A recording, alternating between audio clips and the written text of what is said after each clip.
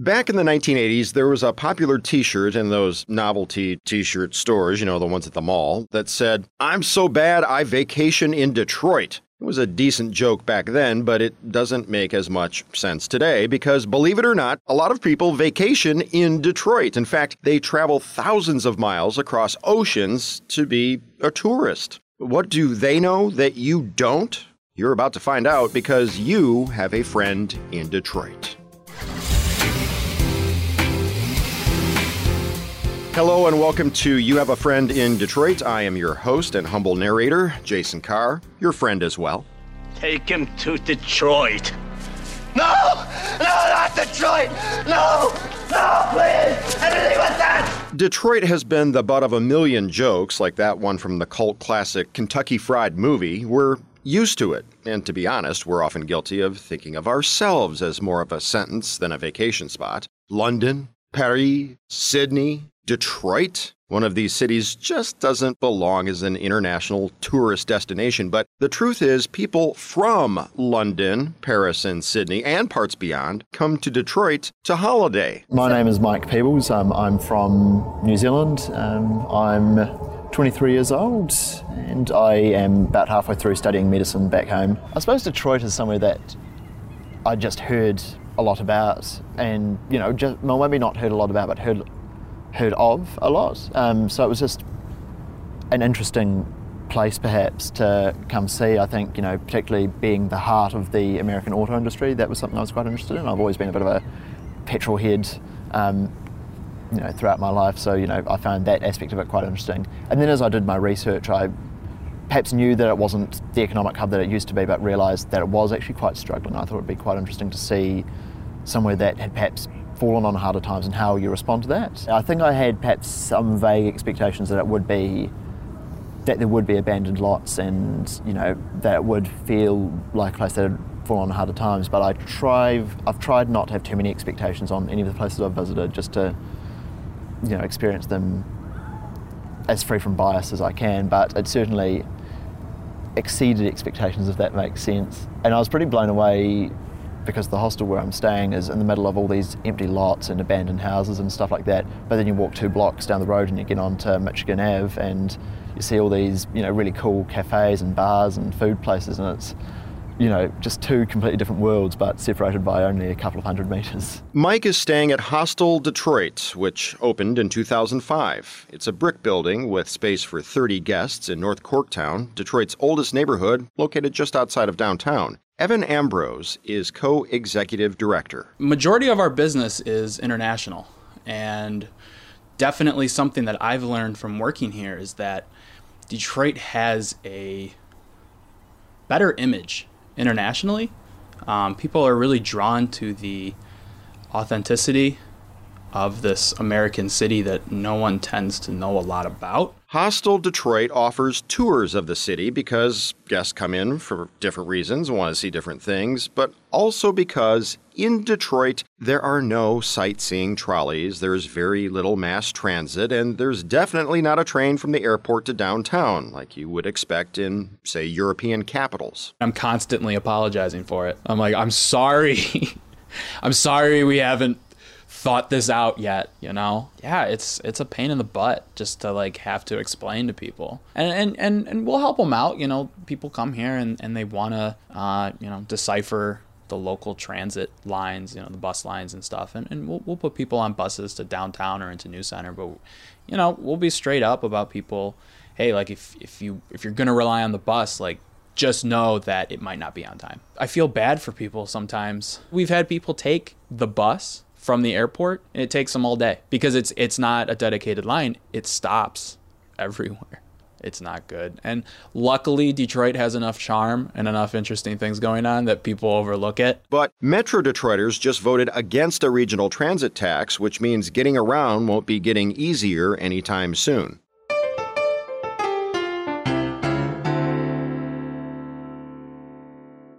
Onita Jackson used to write for the Detroit Free Press. Then she became a cab driver, a tour giver, a fixer for out-of-town TV crews and other visitors, and, well, she's an ambassador for Detroit. Not a booster, an ambassador. What's the difference? Well, boosters, I think they only see the good, good, good. I'm an ambassador who sees it all and still wants you to be here. Jeanette Pierce started the nonprofit Detroit Experience Factory more than 10 years ago. Now they have 7 full-time staff members and have taken 90,000 people around the city and greeted folks from 100 countries at a community-based welcome center. One of the greatest assets that Detroit has are small businesses, right?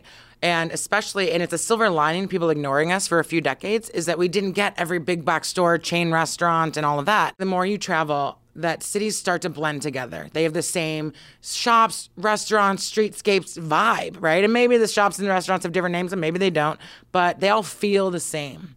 And Detroit is completely unique. It doesn't feel like any other place. It's a self-selection process of the most interesting and interested people coming here. Because if the headline is enough to like scare you or say, okay, God, I don't want to go to Detroit, then you don't come here, and that's okay, you know? But if you're curious and interested and want history instead of like, and maybe you walk by an abandoned building on the way to the best jazz ever, and that's what you want versus a cookie cutter, sterile. Like if Gucci is what you're looking for on a vacation or to visit, then you're not coming to Detroit. Currently your favorite spot in the entire city to entertain people from out of town? I don't entertain. I'm the entertainment. Europeans especially, you can't beat Bert's in Eastern Market. Like every day of the week, Monday, Tuesday, Wednesday, awesome blues, jazz, random people going, I want to get up and sing, and then they're amazing. Bert's is an entertainment complex in Eastern Market, a hub of commercial sheds in the same place since the 1850s. Back then, you'd go there to, say, buy hay or wood. Today, it's a bustling area packed with everything from art galleries to butcher shops, residential lofts to eclectic restaurants, and of course, a huge working market. It's one of the places tourists in Detroit often visit. Another main attraction is the Motown Museum, better known as Hitsville, USA, the white and blue house on West Grand Boulevard that incubated and launched some of the greatest and most globally famous musicians of the last century. The Heidelberg Project is an outdoor art environment started 30 years ago by artist Tyree Guyton as a response to his neighborhood's blight and decay. You may have seen photos of its colorful houses painted with polka dots or numbers. It's one of the most popular destinations for international visitors to Detroit. One study pegged its economic impact at around $3 million annually. And then there are a lot of lesser-known places to see. We went along on a tour given by Hostel Detroit to 3 of their guests in from Germany. We try to cram a whole bunch of stuff into like a few hours. Kevin Ward and Sam Talbot lead the tour in 2 cars because this is Detroit.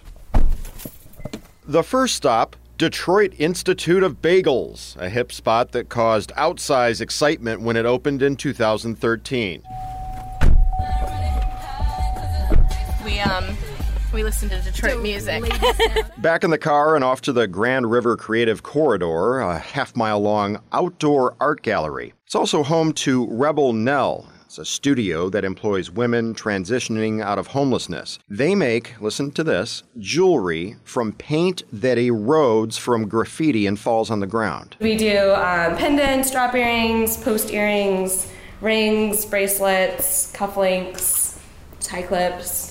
Do you depend on like support or donations or funds, or can you is it fully sustainable through the sales? We're fully sustainable from our jewelry sales. Next stop. All right. Lots of sparkly stuff. Lots of sparkly stuff. The African Bead Museum, almost an entire city block of shiny, sparkly mosaics created and curated by artist Dobbles from African beads, mirrors, and other materials. Next, we come to the Michigan Urban Farming Initiative, one of hundreds of small farms within the city limits. The smell of dill hangs in the air, and the Germans buy tomatoes. And finally, a look inside the magnificent Fisher Building, architect Albert Kahn's 1928 30-story masterpiece of marble and granite with swooping arches and stunning painted ceilings. Tour guide Sam Talbot. I honestly believe that there's no other place in the world that's like the city. People try to compare it when they come here, and actually the closest we get is Berlin. A lot of people do say kind of Berlin. But really? Yeah, that's the closest people can think of. I kind of expected something a bit like this, like a lot of art, building old houses. Because I've read something like this in newspapers in Germany. What I didn't expect was last night going out with the restaurants and the grocery store, the pastry, and this kind of like seeing this community with lots of different heritages is kind of this mixture, this, how do you say, a bowl or? A melting pot. Melting pot, yeah, melting pot. And I think that's awesome.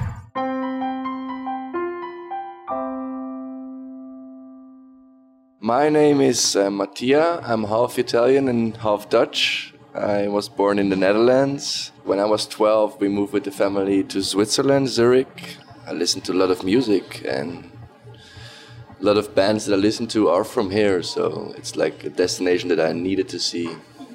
Detroit has a great history in Motown and in techno music. The first time I heard about Detroit was my ex-girlfriend saying there are great abandoned buildings here to see. She was a photographer. Abandoned building can be really nice to look at it because you see a history, things that happened in the building and they're not there anymore.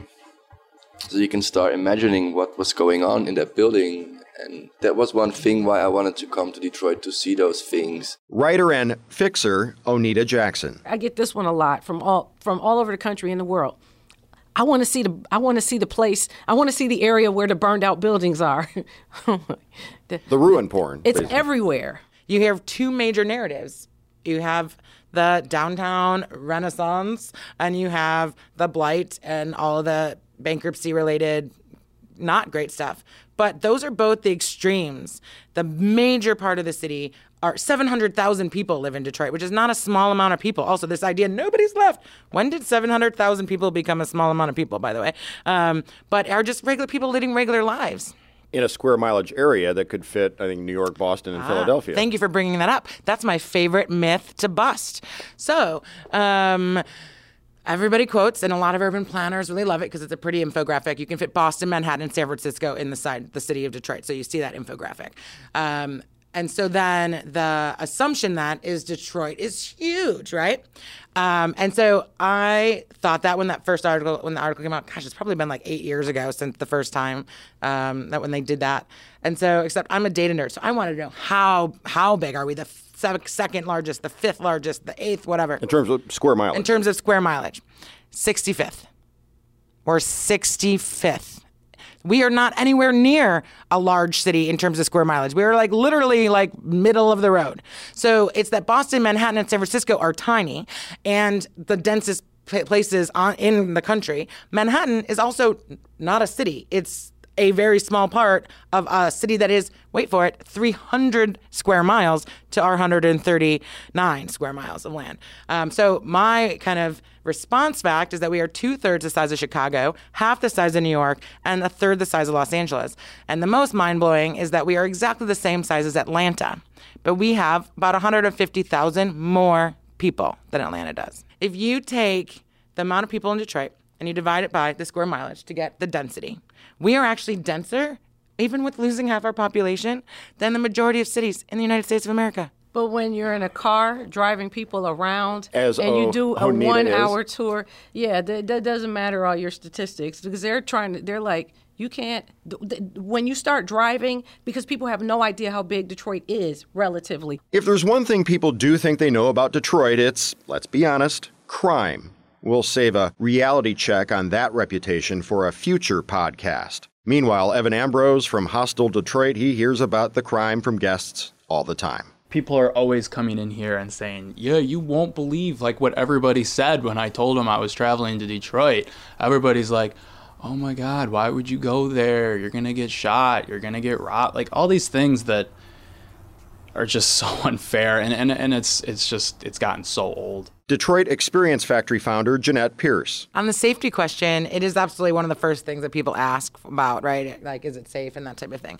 And so what's interesting is that, so we try to combine data with personal experience, right? So as a lifelong city resident, I feel safe walking around. I walked home at 3 o'clock in the morning, like not exactly sober for a long time, and because people say, you must have been really smart about it. And I was like, honestly, I was not. I was really dumb about it. But that's how safe I felt. And we certainly have crime. For the most part, a lot of our crime, violent crime especially, so you have car break-ins, which you do everywhere. But violent crime is not random very much in Detroit, right? So if you're not, what I always tell people, if you're not looking for trouble, trouble's not looking for you. There is a double standard when it comes to Detroit.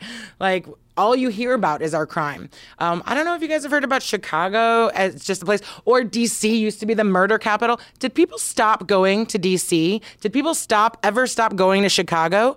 No. But part of it is that those cities had an arm of the city whose job it was to say, hey, these are the things going on in Chicago and this is why you should come, despite these issues and challenges that we might have. And we never really had that.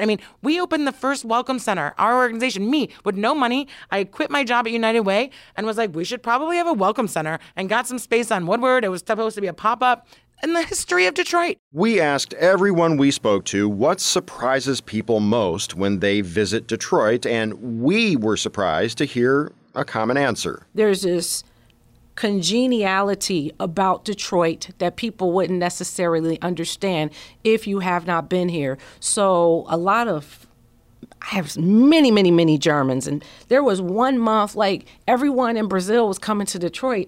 Every time I'm driving people to the airport, I'm like, what is it? Like a special from Sao Paulo to Detroit? But they all remark, you all talk to each other. It's like, yeah, hey, Jeanette, how you doing, girl? Hey, Jason.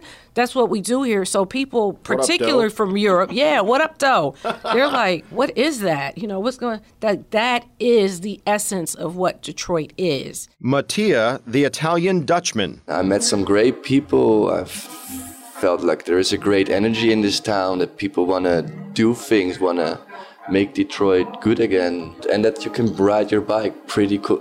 It's really a flat city. Mike, the Kiwi. I think too, people have been a bit friendlier back, here than they have been in some of the other cities I've been to so far. I've been to New York and Boston, and the people here seem quite happy to, have a chat to you, and, they'll say hello as you walk past and stuff like that. So it's, a couple of surprising things. Yes, but would he come back? I think I would. I'd probably, if I came back, I'd do it slightly differently. I think I'd definitely get a car.